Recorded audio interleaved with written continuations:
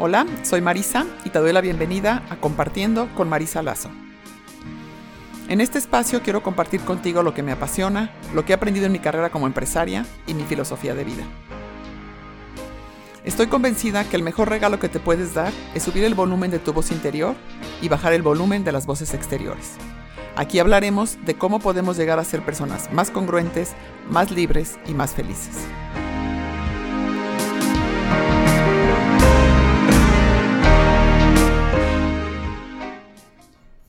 Te agradezco mucho que el día de hoy estés aquí conmigo. En esta ocasión será la segunda parte que hablaremos con Luisa García sobre lo importante que es la comunicación para que un liderazgo sea realmente transformador. Si tu propósito es un propósito más elevado, un propósito más social, o sea, un propósito que no va solamente, déjame ver cuántas dinero lo voy a dar a los accionistas o cuánto dinero se va a llevar mi familia, sino cuánto impacto puedo tener, cuántos empleos puedo dar en mi comunidad, cuánto puedo cambiar la realidad de alrededor de donde estamos nosotros, con valores mucho más generosos. Entonces, en este tipo de momentos como el que estamos viviendo y también en los buenos, es mucho más fácil conectar tú con tu propósito como empresa y comunicarlo, pero también que la gente te crea y conecte con ese propósito, ¿no? Tal cual. Y además fíjate que las empresas o los emprendimientos con ese objetivo de solamente económico o tal, es muy de corto plazo. Y eso, si solamente estás respondiendo al objetivo de un accionista, se te puede caer la empresa rapidísimamente porque el resto de los stakeholders, que es como nunca he encontrado una buena palabra en español, pero el resto de los stakeholders son determinantes para el futuro de la compañía. Antes pensábamos como que era la guinda del pastel, ¿no? O sea, tú decías, mi compañía va bien, los números me salen, bueno, pues ya está. Si además de eso me aplauden, felicidad, pero si no, no pasa nada. Como la sociedad de ahora está muchísimo más empoderada por todo lo que ha supuesto la revolución digital, porque afortunadamente vivimos en países con una clase emergente, una clase media más potente, más concienciado, el consumidor está mucho más concienciado de muchos temas, pues tú puedes pensar que los resultados es suficiente, pero te viene una normativa porque el gobierno siente que no estás cumpliendo con las expectativas de la sociedad y se te echan encima y te cierran la fábrica o te quitan la licencia para operar. Yo qué sé, quieres ampliar una fábrica y no te has trabajado el goodwill de tus vecinos y los vecinos te montan una protesta y no te dan la licencia y te quedas sin fábrica. Entonces, hay muchos más actores que antes que tienen una posición decisiva sobre tu negocio. Antes era, yo creo, más sencillo decir, bueno, tengo un producto que funciona, me lo compran, a lo mejor tampoco había tantas opciones en nuestros mercados y entonces teníamos mucha menos competencia y encima el accionista está contento, punto. Con eso tengo un negocio exitoso. Yo creo que eso hoy lo puedes hacer en un plazo muy corto si tienes la suerte de dar con ese producto. Pero el riesgo que corres es altísimo porque hay muchos jugadores que no estás considerando que te pueden malograr el proyecto y se te viene abajo, pero muy, muy rápido, ¿eh? No la vemos venir. O sea, son fenómenos de estos como un tsunami. Fíjate cosas como el Black Lives Matter, como las denuncias por acoso sexual, tal. Son realmente tsunamis, afortunadamente, que ponen a las empresas en posiciones de decir, oye, tienes que tomar una posición. Antes nos decían, ¿no? Como que nos enseñaban, no, en temas políticos no te metas. Bueno, es que ahora la sociedad te exige que te metas. Oye, ¿tú estás a favor de esto o no? ¿Tú vas a hacer algo para que no haya discriminación o no? No te puedes quedar ahí en agua tibia en muchas cosas, ¿eh? Porque la sociedad te exige otro comportamiento. Sí, y me encanta porque también te escuché hace un par de años decir cómo antes una compañía podía ser de las 5 o de las 10 mejores o hasta de las 50 mejores del mundo y no tener una una práctica muy ética con sus colaboradores y con toda la gente que estaba a su alrededor, y que hoy en día, con todos los medios de comunicación y que con que cualquier colaborador tuyo puede tener Instagram o Facebook o cualquier manera de comunicarse, si tú los tratas más, si tú los despides, si no les das lo que les corresponde, o si tú haces prácticas injustas, la sociedad se va a enterar porque ellos tienen voz, todos ellos tienen voz, ¿no? Ahora mismo hay una compañía en Estados Unidos de venta de ropa que precisamente crecieron, creo que tú y yo tenemos alguna cosa de esa marca, pero que precisamente crecieron porque decían que eran muy transparentes y entonces que la ropa no estaba fabricada en sweatshops, en países en condiciones laborales injustas o con suministros de origen dudoso, sino como que todo estaba súper certificado y súper transparente. Bueno, pues ahora están enfrentando una crisis porque varios ex empleados han salido diciendo que no es verdad, que era mucho lavado de cara y que la marca ni es tan ética como pretendía, ni lo tiene todo tan bien estructurado como pretendía. Claro, de nuevo, igual que un empleado puede ser tu mejor embajador, cuando un empleado te dice eso, pues tiendes a creerle. Hay veces que no, hay veces que es un empleado que ha terminado mal de la compañía y está levantando toda una serie de calumnias y hay que saber cómo defenderse ante eso, porque otra de las cosas que creo que ha cambiado es no te puedes quedar callado. Yo creo que antes las compañías pensábamos, bueno, sale esto en el periódico de mañana y dentro de una semana ya nadie lo vio, nadie lo olvidó. Pero claro, si hoy alguien quiere decir algo que es falso sobre ti, sobre tu compañía, y tú lo dejas pasar, se acaba convirtiendo en verdad. Y todos tenemos en nuestro teléfono móvil una hemeroteca andante, donde yo antes de irme a reunir con Marisa Lazo, busco en Google quién es, y si sale algo raro, pienso que es verdad, porque lo estoy viendo ahí y Marisa no ha dicho lo contrario, no ha salido ni a desmentirlo ni a defenderse, ¿no? Sí, y justo esto lo ligo con el siguiente tema de qué paradigmas han cambiado sobre la comunicación y el posicionamiento de los empresarios y de sus compañías. Y más o menos has venido platicando de eso. No sé si hay algo más que sientas tú que es importante No, resaltar sobre algunos paradigmas que hayan cambiado. Yo creo que los hemos tocado todos en esto que Okay. decíamos ahora de no hay diferencia entre lo que comunicas dentro y lo que comunicas fuera, Uh-huh. no existe el perfil bajo, no tener perfil es un perfil, dejar las cosas sin responder es un riesgo muy alto, vincularlo siempre al propósito y tenerlo en el nivel más estratégico de la compañía es fundamental, y luego el valor de las personas creo que es clave, ¿no? Y entender eso, que eres un jugador más o un participante más de la conversación y que la sociedad y todos los stakeholders tienen todo el derecho del mundo a cuestionarte, a criticarte, a opinar y depende de ti el ser parte de esa conversación y que te escuchen y te crean o no. Luego, lo que a lo mejor hemos mencionado antes, ¿no? Que les pasa a muchas compañías cuando se dirigen a nosotros, que no han trabajado en eso a lo largo del tiempo y el día que tienen un problema quieren hacerlo todo de golpe. Y claro, es muy difícil porque no has construido ese capital de confianza del que tú hablabas antes. Cosas tan sencillas como no tienes canales en redes sociales con los que responder o no tienes un mínimo argumentario construido, ¿no? Entonces, es una tarea de largo aliento. Uno no puede pensar que esto se hace de un día para otro, porque pues es ponerte a gritar en el desierto, ¿no? Nadie te escucha. Sí, ciertísimo. Y más o menos sería como lo que acabas de comunicarnos, como un qué hacer y qué no hacer en comunicación en un panorama tan incierto como el actual, ¿no? Que era otro de los temas que tenía Sí. ganas de platicar contigo, así como qué tenemos que hacer y qué no tenemos que hacer, ¿no? ¿Sabes lo más difícil, yo creo, en esta situación? Que a todos nos gustaría tener todas las respuestas, ¿no? A los líderes empresariales nos cuesta mucho si alguien nos pregunta qué impacto va a tener esto en el negocio, nos cuesta mucho decir no lo sé. O cuándo se va a acabar la pandemia y vamos a poder volver, la gente que está teletrabajando. ¿Cuándo vamos a poder volver a las oficinas? No lo sé. Y estamos en una situación en la que muchas respuestas a muchas preguntas es no lo sé. Entonces, ¿cómo hacemos para los líderes empresariales trasladar seguridad sin especular?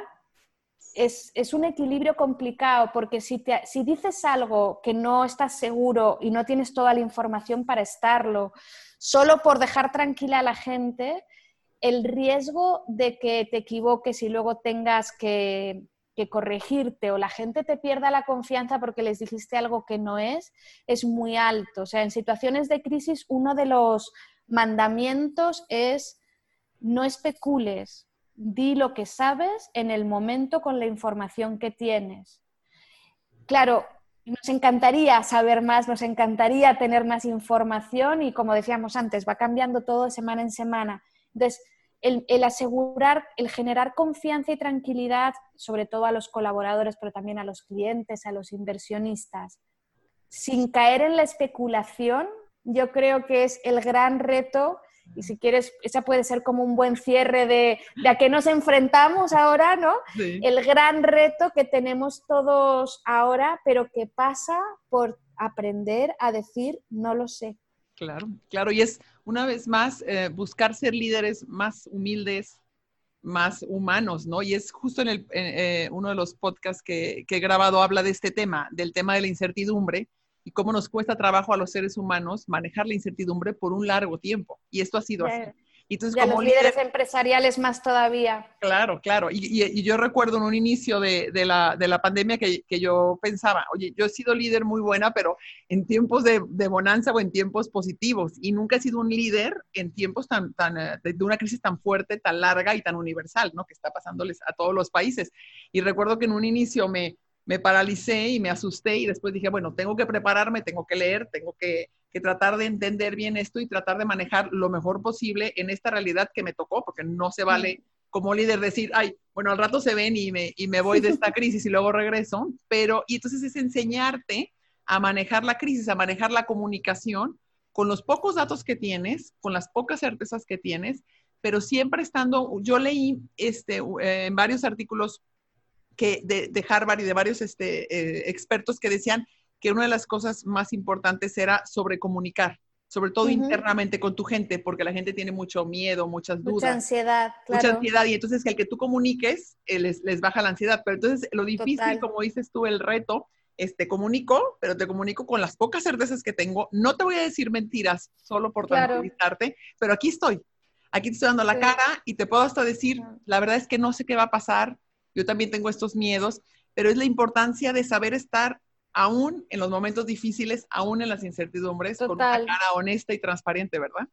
Y subiendo a la gente al carro, ¿sabes? Yo creo que en ese mensaje de, pues esta es la información que tenemos ahora y este es el plan que tenemos para sacar adelante el negocio a pesar de que estamos en este entorno tan incierto, decirle a la gente, oye, contamos con vosotros y qué ideas tenéis y qué se os ocurre. O sea, hay veces que también con la mejor intención del mundo caemos en un estilo muy paternalista y eso hace que no capturemos el potencial de un montón de talento.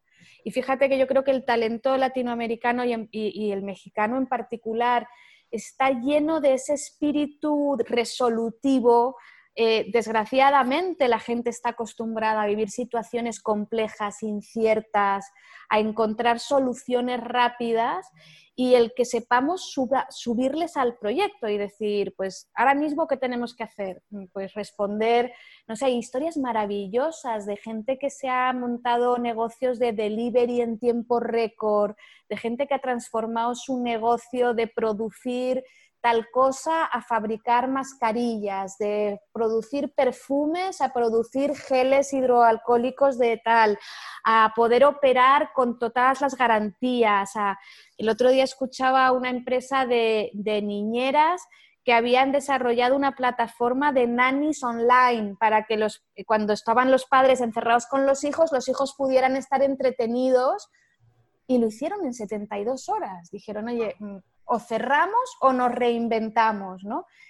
Eso yo creo que no es resultado de una mente brillante, es resultado de una mente brillante que se deja ayudar por muchas mentes brillantes que tiene en su entorno. Y esa es, yo creo que la mayor riqueza que puede tener un emprendedor, un líder, que hay veces que es una tarea muy solitaria, pero que la hacemos más solitaria por subirnos a ese pedestal y encerrarnos un poco en esa burbuja, ¿no? El camino, ¿cómo es el proverbio este africano de llegarás más temprano si caminas solo, pero llegarás más lejos si caminas acompañado o algo así, ¿no? Sí, sí, de acuerdo 100%. Y sabes, Luisa, me acordaba que lo compartí en el primer podcast que grabé donde platicaba mi historia, que como los emprendedores, una de las características que tenemos es que solemos tomar todas las decisiones y durante muchos años, yo lo hice durante muchos años, solamente di órdenes y me perdí de todo el talento de mi gente y no tuve la capacidad de verlo hasta que un día Miguel, uno de mis colaboradores y de mis mejores gerentes, me dio una idea extraordinaria para el Día de las Madres en cuanto a distribución.